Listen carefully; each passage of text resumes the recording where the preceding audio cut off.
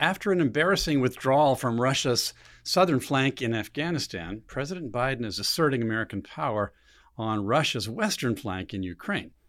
In the meantime, the attention of the world is focused, sort of, on China as host of the Beijing Olympics, but the spotlight is not entirely flattering, especially if you care about individual liberty. And how about those Canadian truckers who just can't seem to resign themselves to mandates? We will discuss all this and more on today's edition of Independent Outlook. Welcome, everybody. I'm Graham Walker, coming to you today from the Independent Institute in Oakland, California, right across the bay from San Francisco, where we try to give you an analysis of the issues of the day that doesn't fit into standard categories, but instead takes an independent look.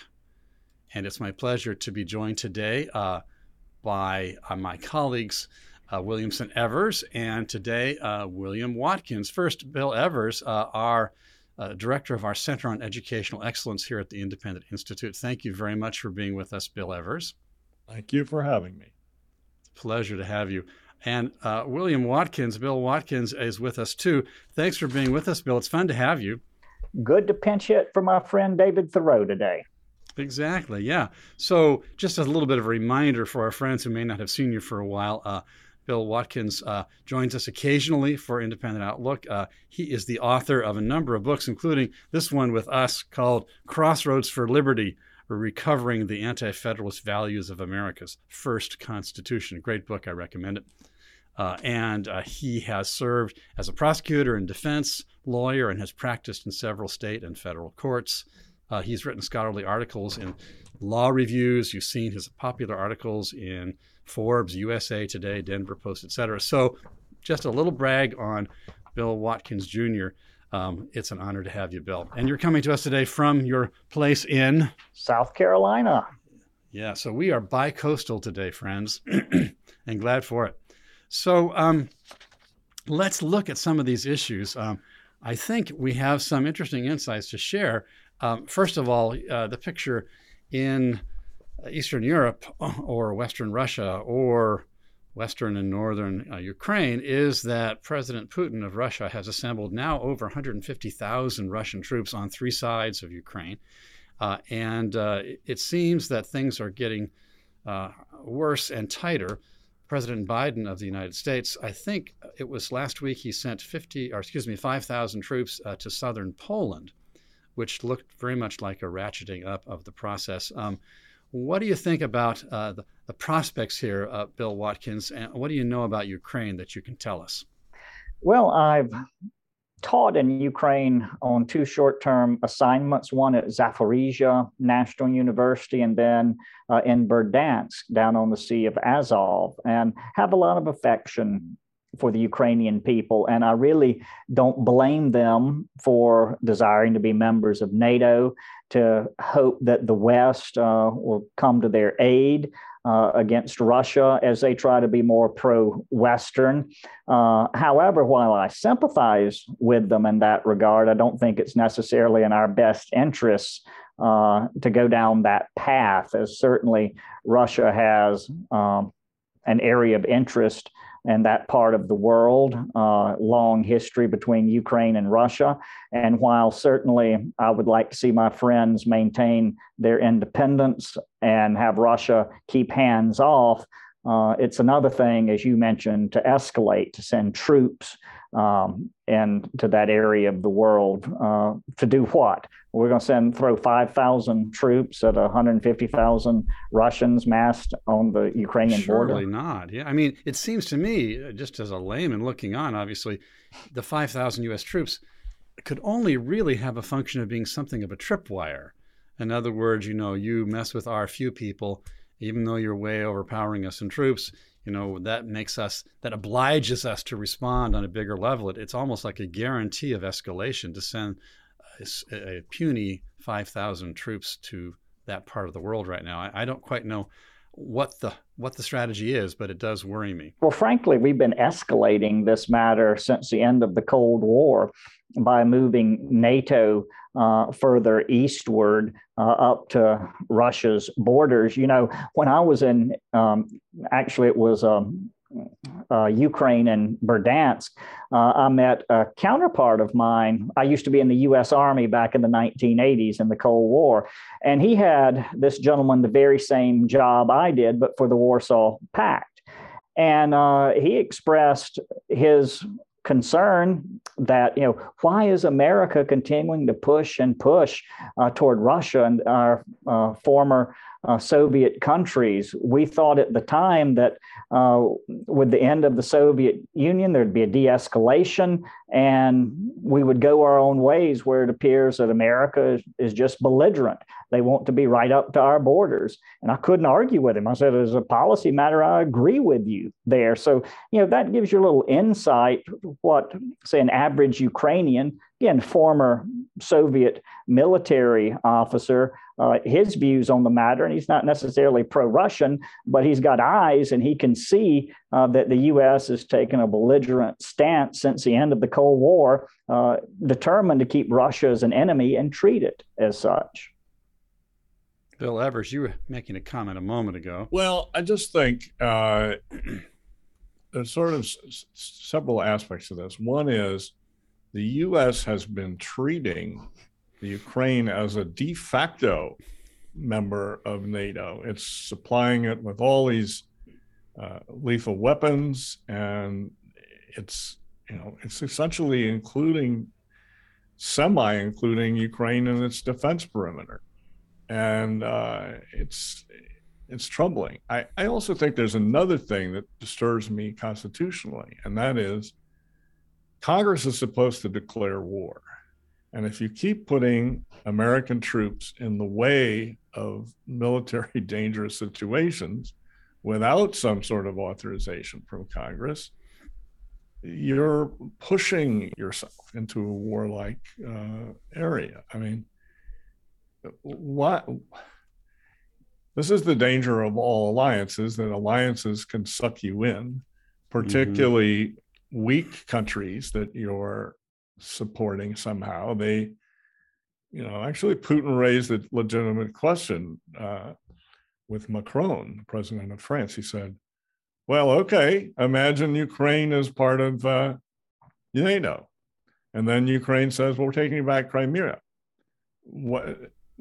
If Ukraine were to do that, does that mean that we have a world war between Russia and the United States over Crimea? Over territory which has been historically Russian for a longer time than it was strictly Ukrainian. Yeah, whatever that means exactly. But the point is, a world war is a very big deal. It's between thermonuclear powers. And these alliances, particularly militarily, economically, sometimes in the case of Ukraine, politically and corruption problems countries.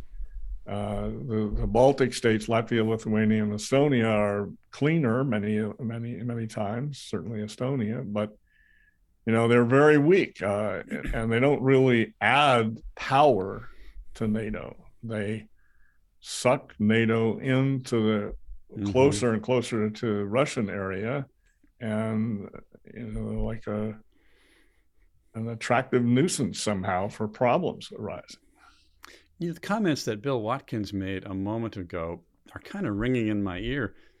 Just to go back, I think I heard you say that you when you served there in person, had Ukrainian colleagues and so forth, you came to have an understanding of why they wouldn't want their country to be under the thumb of Russia and Vladimir Putin, because the Ukrainians have a little bit looser, a little bit freer culture, and certainly Vladimir Putin's regime has demonstrated it to be pretty violent and willing to stoop to anything. He's poisoned his political enemies and so forth.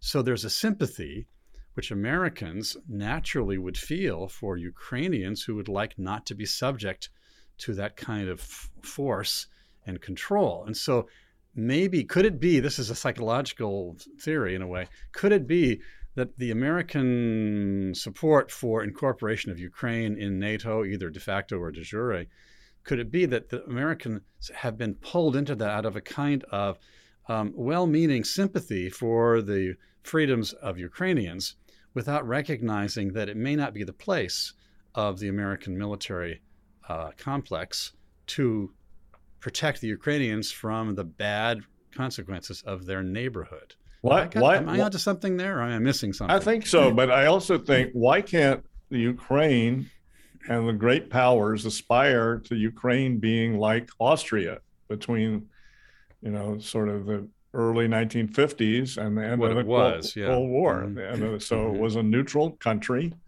The United States and Britain and France and so forth withdrew from Austria. The Russians withdrew from Austria. They didn't, a lot of places they never withdrew from, or aspire to be like Finland.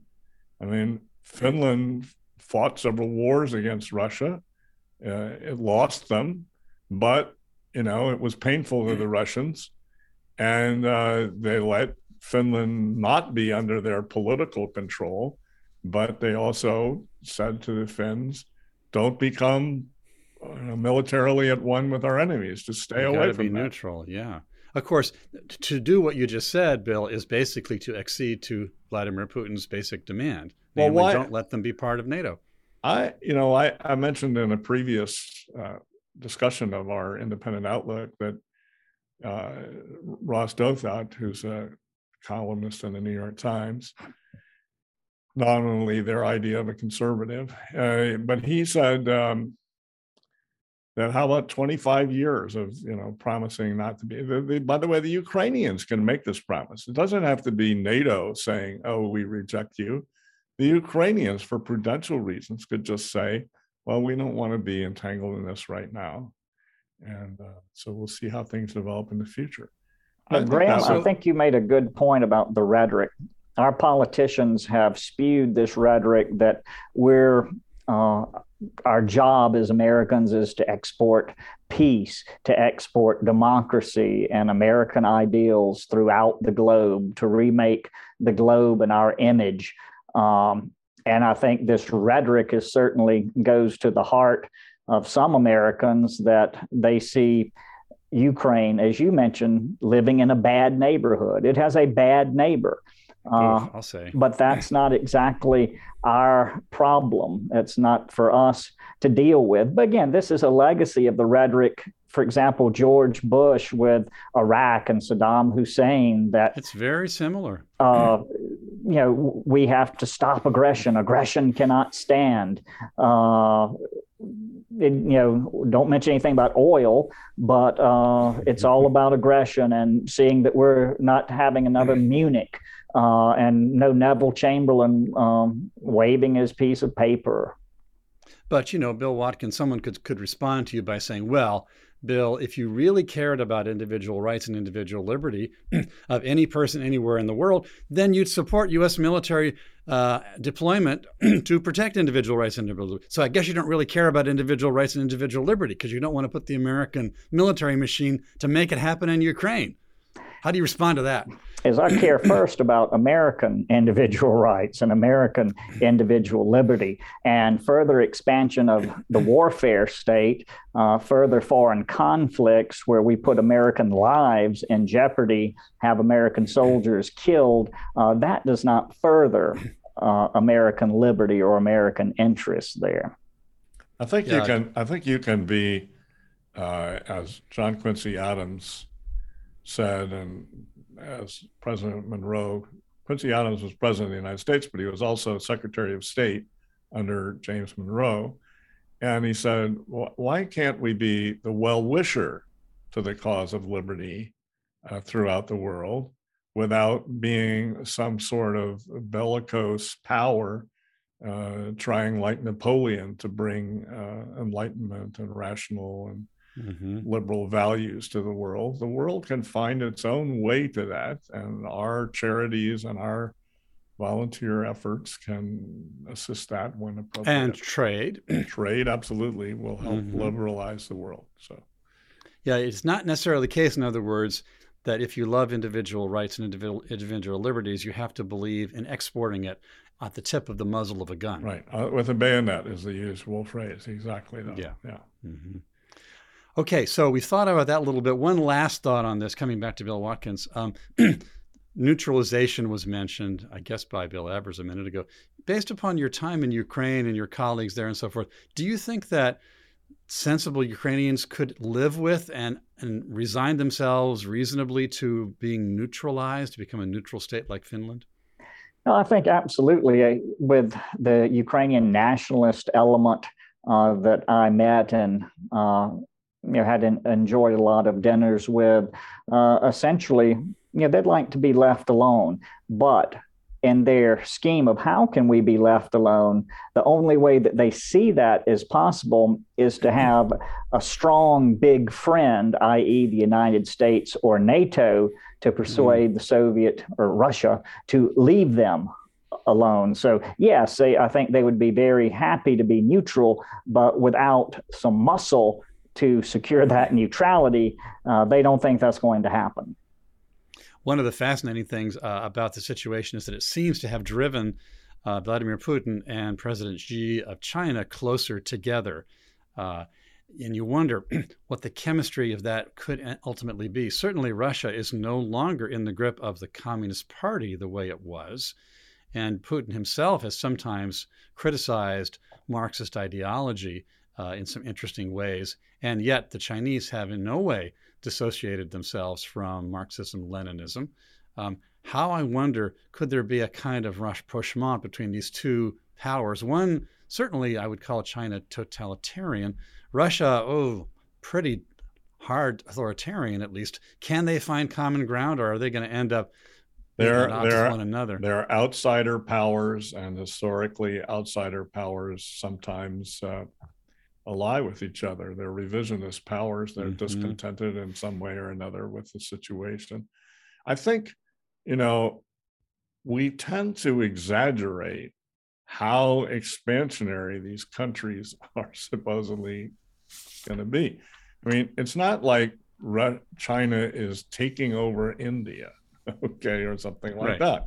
And whereas China under Mao, it might, at least have been somewhat plausible. I would say they were, in certain ways, not going to be doing that either. But nonetheless, it was at least somewhat reasonable to imagine that. And again, it's not like, Putin is trying to invade France or something like that. He's concerned with his border. But so are all great powers, and even small powers are concerned with their neighbors. So I'm not excusing things that he may do.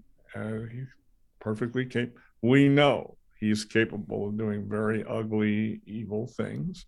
Right. But so are some people who are praised in the West. I mean, I don't want to go into Winston Churchill and the Bengal famine during World War II, or, one thing or another. There's a lot of flawed people that, I don't want to endorse moral equivalence I'm not across the board. I'm not morally equivalence here. I'm just saying Putin is bad, and, it's reasonable for the United States to be watching out for its interests, but it's not obvious that the borders of the Ukraine are our vital interests. Looking across to China, the Beijing Olympics are supposed to be showcasing, the effectiveness and orderliness of modern China. Of course, the pandemic has gotten in the way. They would have loved, of course, I'm sure, to have the stadiums full of cheering people. But certainly the world's attention has been turned to the Beijing Olympics, and the question of the Uyghur minority in China has been raised by many people. The Speaker of the U.S. House of Representatives, Nancy Pelosi, encouraged U.S. athletes not to bring up things because they could suffer recrimination. It was kind of a strange statement from her. She was simultaneously asking the athletes to be quiet and also criticizing the Chinese. Pretty toughly. What do you think she actually said some tough things there. Yeah, she did. It was certainly not a univocal message on her part. It had some subtlety. I think she was trying to be practical in some sense, because the Chinese have said, if you say things that upset us, we're going to subject you to the laws that we subject the Chinese people to. Right. And we just had this incident where a Chinese tennis star, Peng Shuai, top tennis player in the world, one of them, and she accused a top communist leader in the Communist Party of China of sexually assaulting her, raping her. And she was, so to speak, disappeared. She left our site.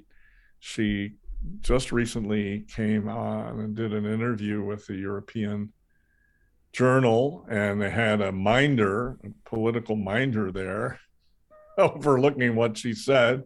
She sounded very scripted, and most commentators that were quoted in the press said, this was propaganda. She may have been tortured even, and that, this is a dangerous country, China. And I'm not, again, as with Russia, I'm not somehow eager to go to war with them, but I also saying, it's very unpleasant to be in this country as either a tourist or a native. What was that thing you were saying to me, Bill Evers, about zero tolerance? Oh, yes. One of the most interesting things in the last few weeks is a movie that the Chinese government approved. It's an officially approved movie called Zero Tolerance. And it's supposed to be heralding and praising and lauding the anti-corruption campaign of President Xi. The problem is it makes an amazingly eloquent case with chapter and verse and tons of examples that the whole Communist Party and the communist system in China is riddled with this corruption, with clientism, with nepotism, the young red princelings, that, the supposed lesson is meritocracy and trust the party, not personalities. But here's this whole history of all these top figures who were taking huge bribes and getting away with it for years. And then when they're supposedly punished, it's like a slap on the wrist.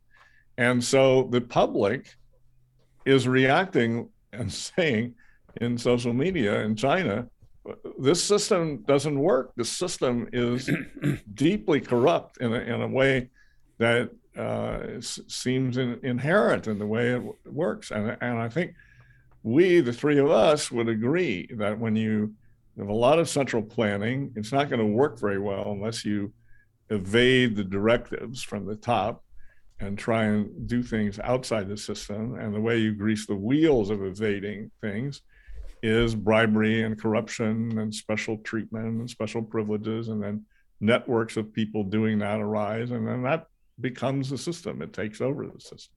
And so this movie proved that for official So it sounds offices. like it kind of backfired. Yeah, huh? It absolutely backfired. It boomeranged on them, and it's kind of a fascinating. The London Financial Times had a fabulous article on this that I would recommend to anybody. It's behind a paywall, but whatever. Well, here's a parallel situation. Makes me think of that. Also, in the New York Times last week, there was this remarkable article that I want to draw to your attention. The headline of it was "Living by the Code in China, COVID-era controls may outlast the virus." Yeah. And keeping in mind, this is the New York Times saying this is extremely good reportage. Gave as an example, here's this opening story. I'm not going to give you the whole article, but the opening story was about an attorney who represents dissidents, whose name is given here as Jie Yang, and he needed to go visit the mother of a dissident in Shanghai from his home city, and he has to carry, like everybody else in China, 1.4 billion people, he had to carry his health code app, which has been vastly expanded since COVID. And his digital health code said he could go to Shanghai, but then they told him not to go. And then while he was en route, suddenly his app turned from green to red, flagging him as a COVID risk. So he couldn't go visit the mother of the dissident whom he was representing. And so he points out that the Chinese Communist Party has found the best model for controlling people Yeah. And here's how the New York Times continues, just a little bit more. This is so interesting. The pandemic, this is New York Times voice here. The pandemic has given Xi Jinping, China's top leader, a powerful case for deepening the Communist Party's reach into the lives of 1.4 billion citizens, filling out his vision of the country as a model of secure order in contrast to what he calls the chaos of the West. In the 2 years since officials isolated the city of Wuhan in the first lockdown, the government has honed its powers to track and corral people, backed by upgraded technology, armies of neighborhood workers, and broad public support. And according to the New York Times, there's a lot of worry both inside of China and out that those newly enhanced controls based upon the COVID epidemic will not be relinquished when the actual threat of the pandemic recedes. And in fact, the threat is receding and the powers of control and tracking are not being rescinded. This is instructive. Yes. And so Raymond March, who does work sometimes with the Independent Institute, had a column just recently applying this ratchet effect where regulations go into effect and they're ratcheted up and they never ratchet back. So, of course, famously, Robert Higgs, who publishes Crisis in Leviathan. Crisis in Leviathan, highly recommended. Illustrates how governments seize upon crises to add controls, but never give them up. I call them crisis opportunity predators myself. But anyway. Yeah. So, this is obviously a thing that can happen in China and has happened in the past in China. And it's something that's happening in the Western countries as well.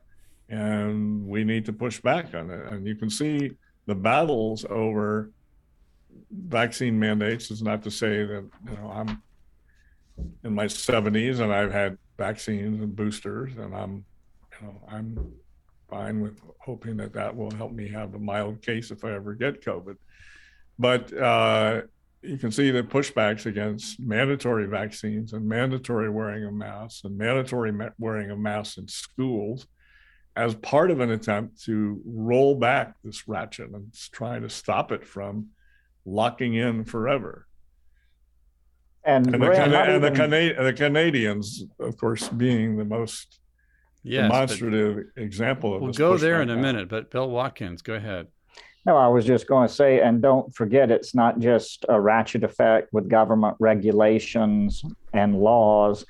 There's this whole new social credit system that the institutions are pushing for complying with vaccine mandates, wearing your mask, and other things, where you essentially get points for being a good person in their eyes. And this advances you in the proper circles and such. So I think this whole social credit system that is developed in China, in the United States. Well, it can be adapted and is being adapted privately in the United States, it seems. Yes, and with that still, it's going to outlive COVID to the extent COVID essentially becomes the flu, and we live with it every year, and you might get your flu shot.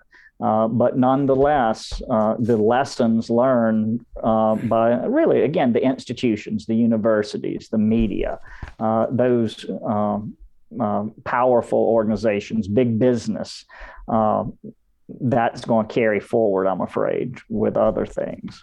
What's remarkable about this article is that some of the other details, for example, in Hangzhou, city in China, they have installed video cameras on streets to check whether residents are wearing masks. And one district actually monitored home power consumption to check whether residents were sticking to quarantine orders.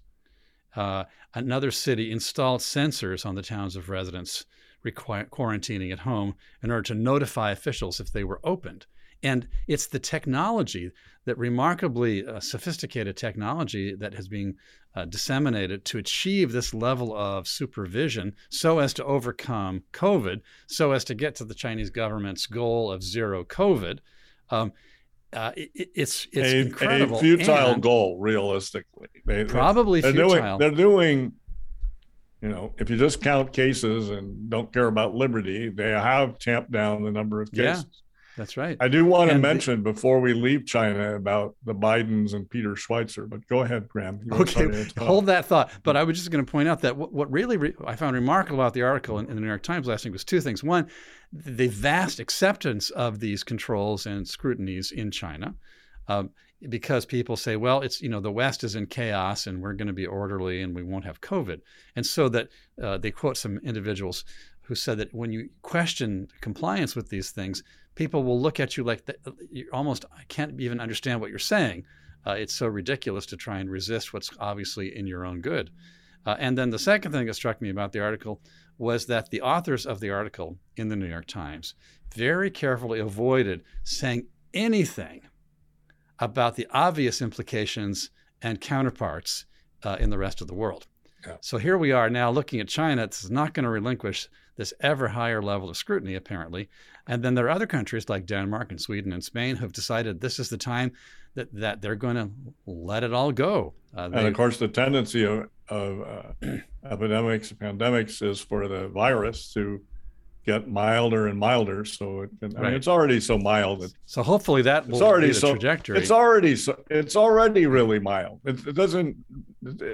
In terms of national selection, it doesn't really have an incentive to get more mild. And for the Chinese and the North Koreans to be pushing for zero COVID is crazy. I mean, yeah, it's okay, protect your really elderly and something like that. But just to have zero COVID with a mild form of COVID it's very bizarre. In order to push for 0% COVID, you probably have to push for 100% controls. Yeah, exactly. So can I say something about? Yeah. So before we depart China, there's a new book out by Peter Schweitzer, who's done a number of excellent exposés over the years. And so he's interested in the connections between Chinese businessmen who are wrapped up in Chinese intelligence agencies. So like the United States, the Chinese have, again, without saying there's moral equivalency, I'm just talking functionally here, there are businesses in China, just as there are businesses in the United States, that are intertwined with the government, intertwined with the intelligence services. And the Bidens have received $31 million over the years from business leaders who are mixed up closely with the intelligence agencies. 31 million? Yeah, that's 31. I mean, 31 million. 31 million here, 31 million there. As Everett Dirksen might have said, pretty soon it adds up to real money. And these were intelligence companies which were doing what? Just say that again so I get it. So there are companies that are intertwined with the Chinese secret services, and the Bidens have received $31 million over the years from these business figures, these companies. And the companies, of course, are trying to advance their interests with the United States. I mean, Hunter Biden doesn't get millions of dollars for some normal productive service. He has his service to somebody who's hiring him is his political connections, is his name. And so they want that. They want access to the United States. And And the U.S. companies want their technology to proliferate in the 1.6 billion person Chinese market. I mean, a lot of these motives are understandable and everything, but the thing is, you also have to watch in terms of national defense when you get foreign powers, particularly ones that are potential adversaries at some point in the future, heaven help us. But you don't want to give them a free hand penetrating the United States or buying influence with prominent American politicians. Yeah, that's pretty worrisome. I'm interested in learning more about that offline. So let's talk a little bit more about COVID. I mean, we've been talking about COVID because COVID is the justification for the massive increase in the surveillance state in China and elsewhere. I don't know, Bill Watkins, if you've heard about this, but I've been scratching my head over this remarkable data dump from the Defense Medical Epidemiological Database recently. 3 doctors from the Department of Defense leaked the contents of this huge database, which was alarming because it seemed to demonstrate that there was a massive increase in complications, side effects, and dangerous results from vaccines among the military once vaccines were mandated as a requirement for service members. Have you heard about this data dump, Bill Watkins, or is this new territory for you? This is a little bit new territory for me, but I've certainly seen and followed how, there are new studies out talking about the lockdowns and such that we were mentioning, that mortality rates really weren't in Western countries markedly affected whether you had a strict lockdown or not, that lockdowns actually were more unhealthy for the population. But heaven forbid you get a real headline in a major publication about that these days. That is tough, yeah. And of course, this particular story, it's very confusing because the people in the Defense Department who run the Defense Medical Epidemiology Database, they quickly said, well, actually, there was an error in the data from 2016 and backwards in time, and therefore it made it appear that the recent years showed a huge surge in problems amongst those who were vaccinated. And so it's unclear if that's true. It's unclear why they let their database go for so long. Or on the other hand, it makes you wonder, maybe there was a surge in consequences of vaccination among service members. It deserves to be looked into. It doesn't deserve a hysterical response, but these things need to be, I want to see them more than brushed under the rug, don't you? No, I agree with you. I mean, I'm like Mr. Evers, I've had my vaccines boosted just in hopes, as he said, that if you get a case of COVID, it'll be milder, that you're not going to be in the hospital or such. But you're taking a lot of this as a leap of faith. And yes, obviously the media hasn't wanted any adverse information published out there because a lot of, good people, I might disagree with them, who've chosen not to get the vaccine. They don't trust it. The way the parties have been conducting themselves, the government, especially in the media and the other organs in line with the government, you can't blame these people for lacking trust. This is not America in 1950, say, or in mid 50s, where if there was a similar pandemic, the people generally, if Ike got on the radio, polio. They got their polio vaccine. Right. Ike gets on the radio and says, you need to do this.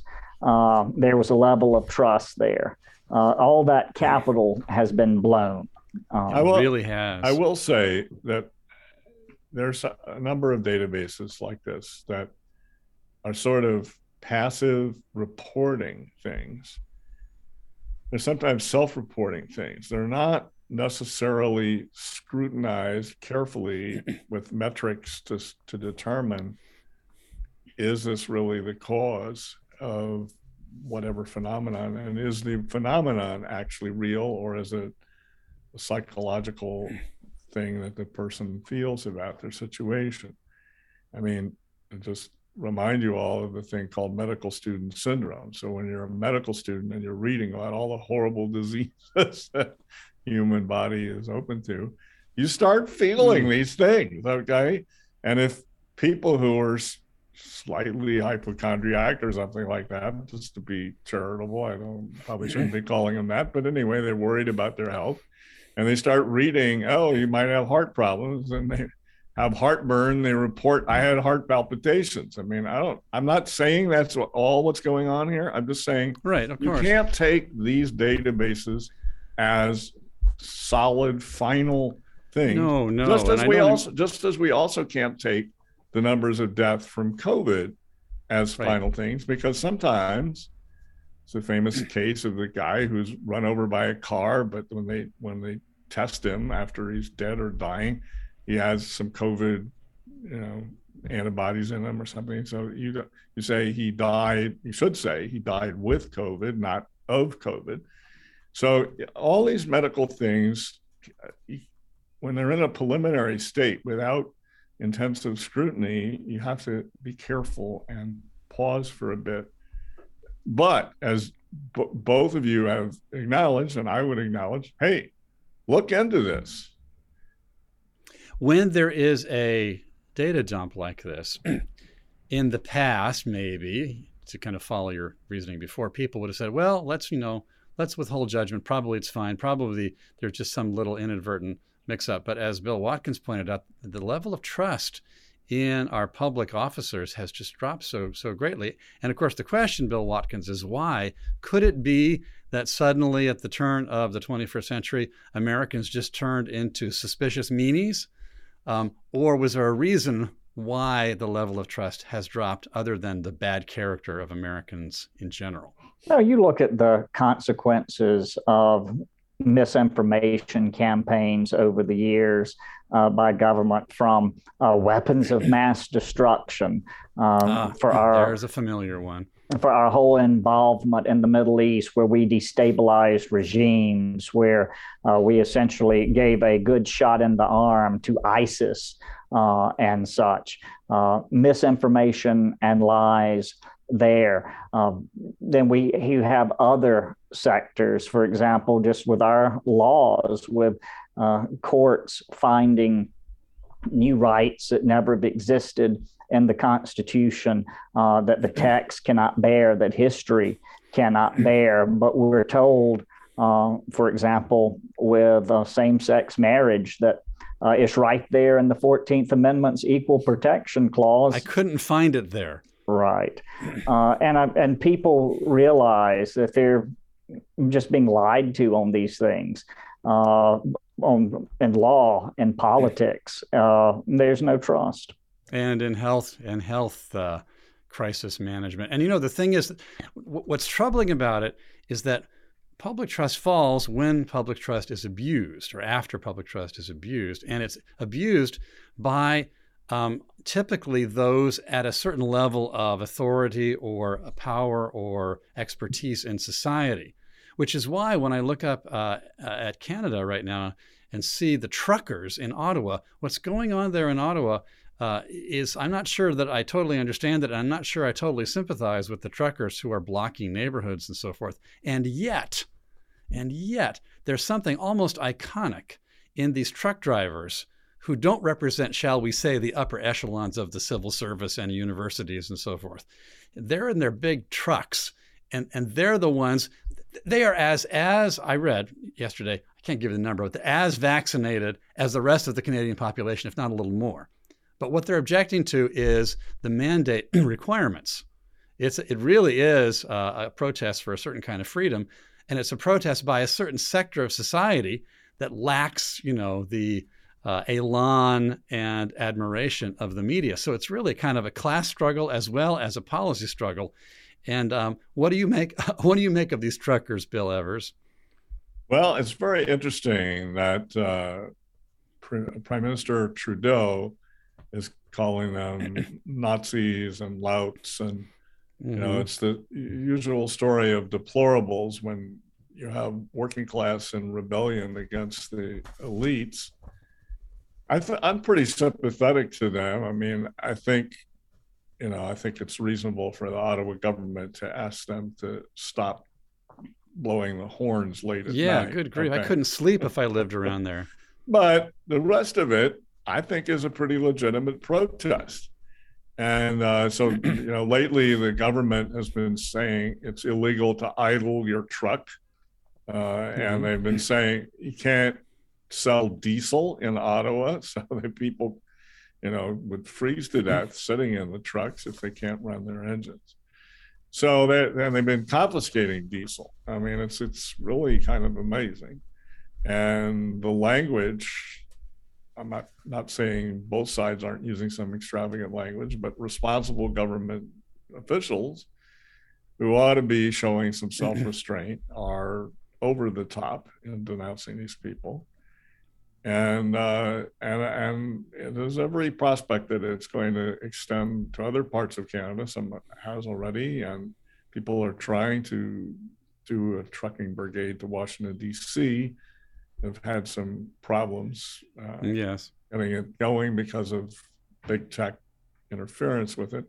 One of the most telling stories is that the trucking convoy, the Freedom Convoy in Canada, raised $10 million through GoFundMe, and GoFundMe people confiscated and said they were going to give it to their favorite charity.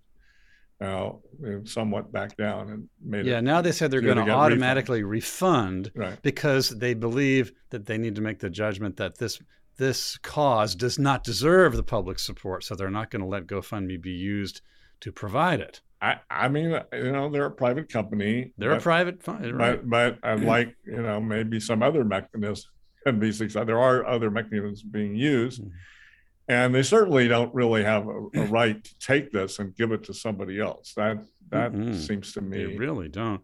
But what's weird about that, looking at the truckers in Canada, is that the point on which they are protesting is an abstract principle. It's not it's somewhat practical too. I mean, they can't take trucks across the border of the United States. They can't drive. But most of them can, because most of them are vaccinated. Yeah, that's true. They're trying to vindicate a principle that a minority of them are suffering affected by it. But it's a principle of individual liberty, which is quite remarkable. I think you're right, and they're terming it in terms of. I mean, they're calling it a freedom convoy, and they're arguing in terms of liberty. Right. Yeah, what's sad in terms of GoFundMe and where we are in public discourse here in British North America is that do we now have to have separate websites or fundraising software for red states, for blue states? Are we really going to censor ideas in this manner? And again, it's, as you said, most of them are vaccinated. It's a point of individual liberty that they're raising. They're not burning down buildings. Right. They're not attacking the police. They're not beating people on the streets. They're not burning down federal buildings in Portland, Oregon, just as an example that comes to mind of protest. Right. A mostly peaceful protest. Because Britain hasn't retaken Portland, Oregon. Right, not yet. So it is. It's just sad that we've reached this point to where we're going to have separate mechanisms for red state, blue states to do common things on internet platforms. Right. Or red people versus blue people within a given state. I mean, it's a terrible kind of segregation. I mean, I think that if an organization is truly non-governmental and private, like apparently GoFundMe is, that they should have the perfect legal freedom to be absolutely ridiculously biased and shameful. They should have the freedom to be that way. But because it's shameful, they shouldn't operate that way. They should just say, let's be for everybody regardless of their political ideology. So speaking of cancel culture and political bias and problems along these lines, somebody known to several of us recently got an appointment to a constitutional law center at Georgetown Law School and has run into a buzzsaw. And I guess, Bill, you know him, right?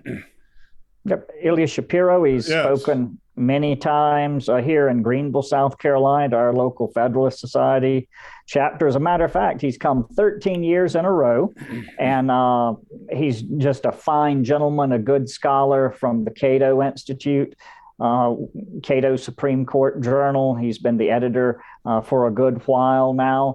And unfortunately, this good man, who really, he's an advocate for a colorblind constitution. He hates to see the balkanization of America. He is now a target of the left as they're trying to see that he can't feed his family, that he loses his job. So he must have done something really awful. What was it? So he was evaluating the Supreme Court possible nominees, and also Biden's rule that he was only going to consider Black females. And he said, this is too bad because there are other candidates, and there's particularly a person of Indian subcontinent descent who's quite a bit more to be esteemed and to be valued and would fill this position better. And yet this individual is blocked by Biden's arbitrary racist category. So he said that that was a mistake, and as a result of that, he's losing his job. He's been suspended from his job, yeah. Wow. Yeah, he's on administrative leave because of that. And, you know, some people can say, well, his tweets, perhaps a bit inartfully stated, but just made the simple point that people, what are we doing having racial quotas for the Supreme Court? You know, truly, you know, I use the Balkans as an example. Did you know in the former Yugoslavia, constitutional offices were allocated among the different ethnic groups? Serb, Croat, each had, etc., had Montenegrin, Slovenian, and so exactly forth. had Macedonian got such and such office for so long under their constitution. And do we really want to go that route in the United States? Same is true in Lebanon, by the way. That's another good point. Another exemplar of, you know, hasn't social worked out. Comity. Hasn't worked out that well there. No, it doesn't. Just doesn't work well. It's multi-ethnic societies are a challenge for anybody, and but the American solution to being multi-ethnic is to give every person equal rights. Right, a constitutional order that protects their rights, and a liberal spirit of tolerance and mutual respect. You don't have to love the other guy, but you have to recognize his or her rights and abide by them. So as Bill Watkins, as a lawyer, can you help analyze this for me just a little bit more deeply? We're talking now, I'm complaining about a private university which is rescinding a job offer. Maybe I should keep my mouth shut since it's a private university. What are the principles at stake here? Well, first of all, I think we should look at what's the purpose of a university that prides itself on teaching young people to think, to evaluate arguments. You know, he's going to be at the law center to evaluate arguments, to look at the merits and demerits of arguments, to be able to understand that. So you can go out and you can craft the best argument for clients. So you can actually reason when reading a statute or the Constitution or a regulation, think logically. That's the purpose in law school. And again, broadly in a university, a liberal education, to think, to speak, to look at heterodox ideas, to be exposed to different things. Now, that all goes into the purpose of their existence. So while, yes, it's a private university, what a shame that this is even an issue. And the fact is, yes, it can be a challenge to have a multi-ethnic society, but the real challenge is when you have essentially a grievance factory in the federal bureaucracy and the administrative state and these powerful organizations that are attached to it in the universities, the Black Lives Matter movement, that are making money off a story of victimization, a story of oppression, when we're frankly doing very well in this country. You see people trying to pour across our southern border in hopes of bettering their lives, of having a better life for their children, earning money. Yet this grievance factory has this narrative going, and it's taken hold. And that's why we see things like this happening to a very good man, Ilya Shapiro. So there was a fascinating op-ed entitled "Why Colleges Don't Care About Free Speech." And it was making the point that many universities, including Georgetown, have statements of purpose, mission statements, various pledges that where they have grandiose language about a free exchange of academic ideas, not going to trample on your freedom of speech. You have leeway to explore intellectually in our university and so forth. And the author of this article says, well, but the administrators don't really have any incentive to follow up on this lovely language. They have every incentive to bow to the special interests that have internal lobbies within the university, whether among the faculty or among the students, and they can expand their their bailiwick, they can expand their turf by catering to these ethnic or other interest groups within the university. And what he says is, well, okay, we need checks and balances. We need people whose mission in life is to defend free speech and academic freedom within the university. And, they have some counter bureaucracy to push back. It seems like a crazy thing that, to even be suggesting this, but he's certainly right about the incentive structure, and he might be right about the solution. I was a college president for some years, and I know that when a college has students who receive Pell Grants or other federal funds or loans, that the college or university has to then itself abide by federal principles such as free speech and non-discrimination and so forth. I wonder if that might be relevant in some of these cases. I bet it is, even if they're allegedly private universities. But that's a story for another day. There was another interesting thing in the education front that I read about, Bill. I thought, Bill Evers, you might know that I think it was yesterday or the day before that the state Senate in Virginia, which has a Democratic Party majority, just passed a bill to become law, supported by the new Republican governor, Glenn Youngkin, which would rescind the requirement of masking in Virginia schools. Pretty remarkable, because a sizable chunk of Democrats voted with Republicans to enact the law, and the Republicans control the assembly, and so Governor Youngkin's going to sign this into law, lifting the mandate. That I think the tide has turned on school masking. Yeah, it's amazing. David Leonhardt, who is kind of the public policy voice of the New York Times, had a column in the last few days, and maybe it was today, in which he said, on balance, masks have the most modest imaginable positive effect in schools, and they decrease students' empathy and ability to master emotional life. And so they're detrimental to students, especially younger students. And, they interfere with learning reading also. And he said, hey, the balance is there. So you're seeing all these states either end it now, or they're saying, well, in a month we're going to end it, or something like that. And they always say, okay, if there's some huge surge, we'll bring it back. But but it looks as if on school masking, so Randy Weingarten was the funniest of all. She, of course, always hedges anything she gives with one hand, she takes away with the other.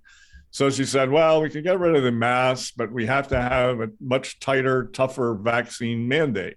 So if 99% of the kids and the teachers are vaccinated, then maybe they can take the masks off.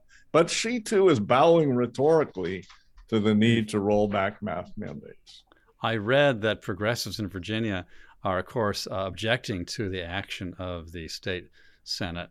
And guess what their new line of argument is? Now suddenly they are defenders of local control. Right. Local control, which is precisely what they didn't want to have before, when the state was mandating that all the school districts require masks. Now that the state's going to say, no longer is that the requirement, now suddenly they're taking refuge in the principle that they once opposed, local control. I will say, segueing further into the educational field, there was a fascinating article that brought up a 1994 amendment to education code and federal government. And that says that schools, public schools that receive federal money have to show the curriculum and the teaching materials to the parents. So, there's a lot of talk about state laws of transparency, and one state is just proposing to put video cameras in all the classrooms in the state and so forth. But there's laws on the books for a long time.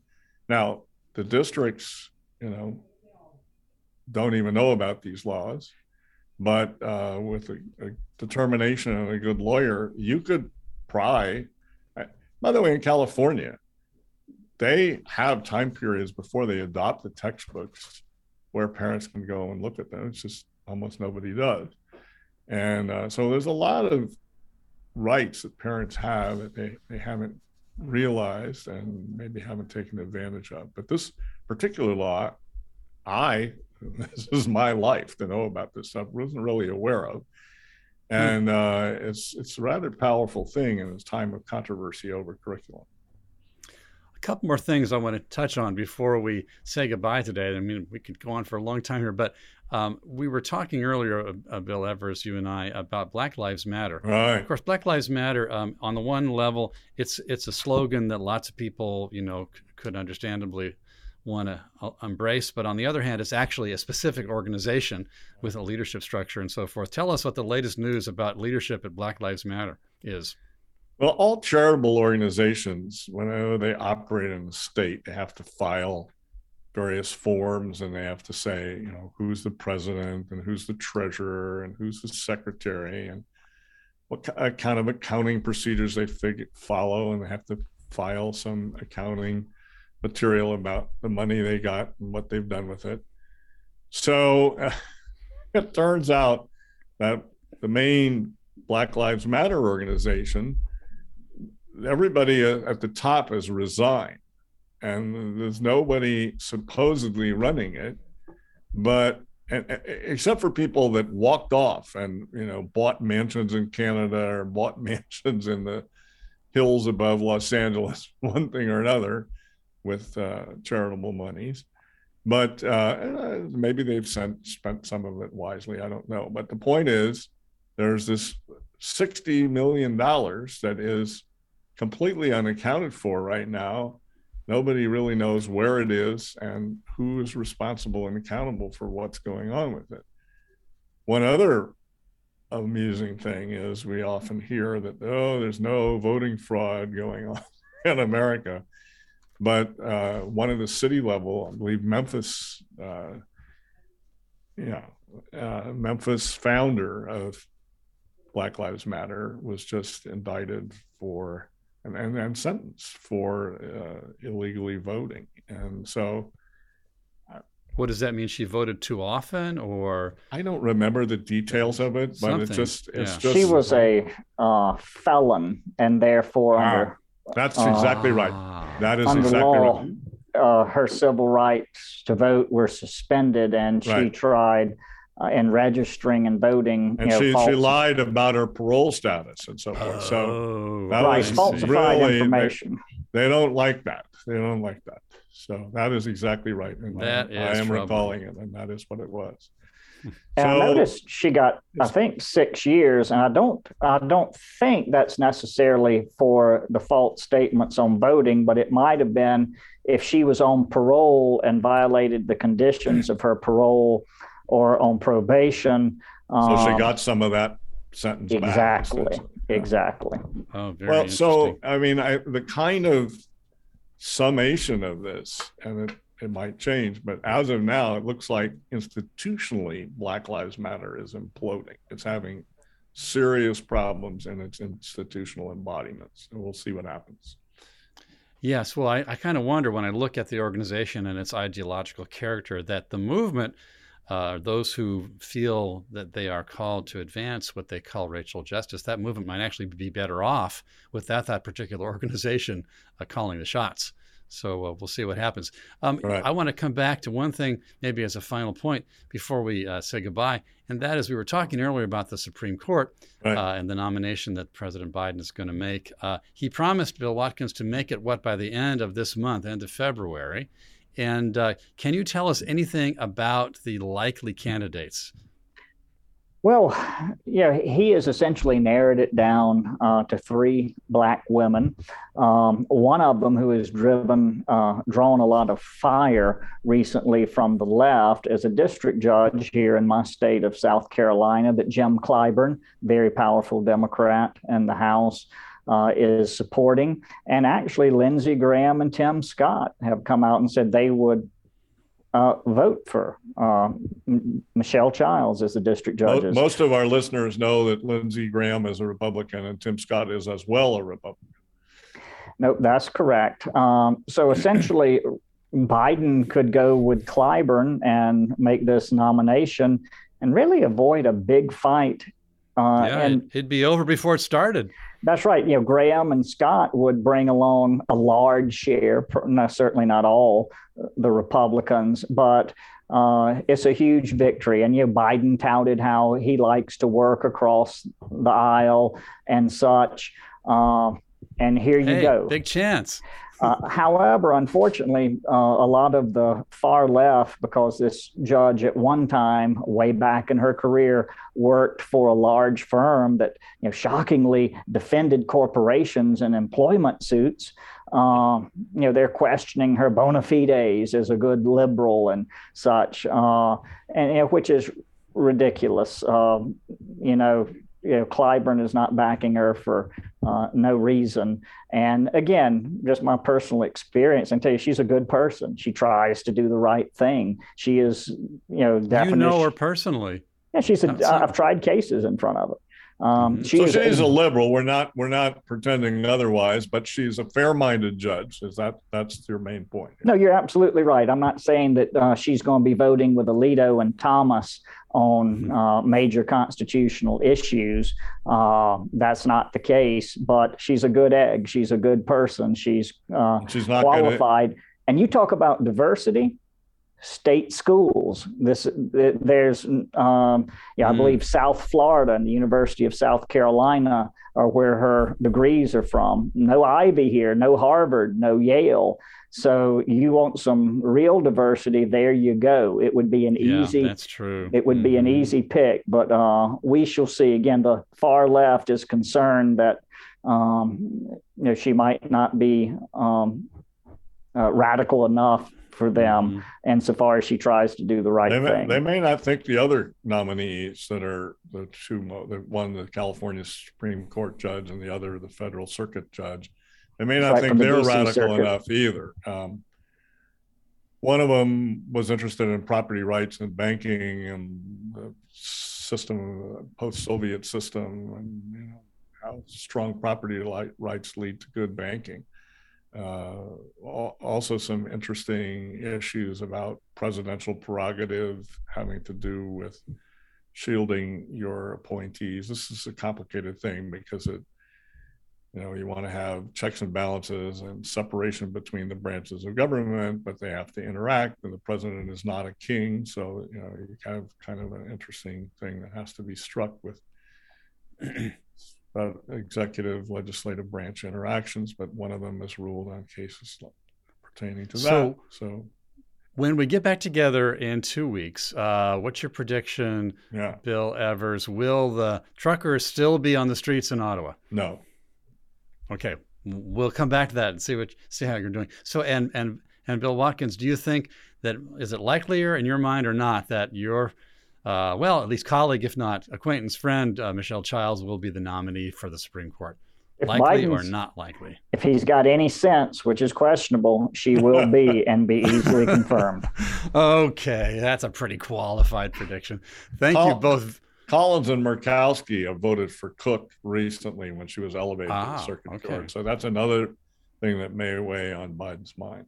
Very interesting. Well, let's hope the South Carolinians hang together a little bit. We like having our South Carolinian today, William Watkins. Remember, you can be educated about the American Constitution through his book, Crossroads of Liberty. William Watkins Jr., thank you very much for being with us from South Carolina.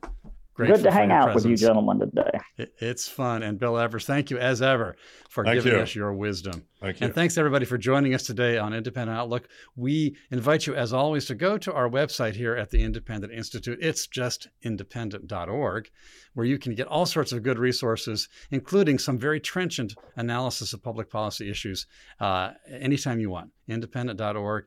Come back in a couple of weeks, and thank you all very much. Take care.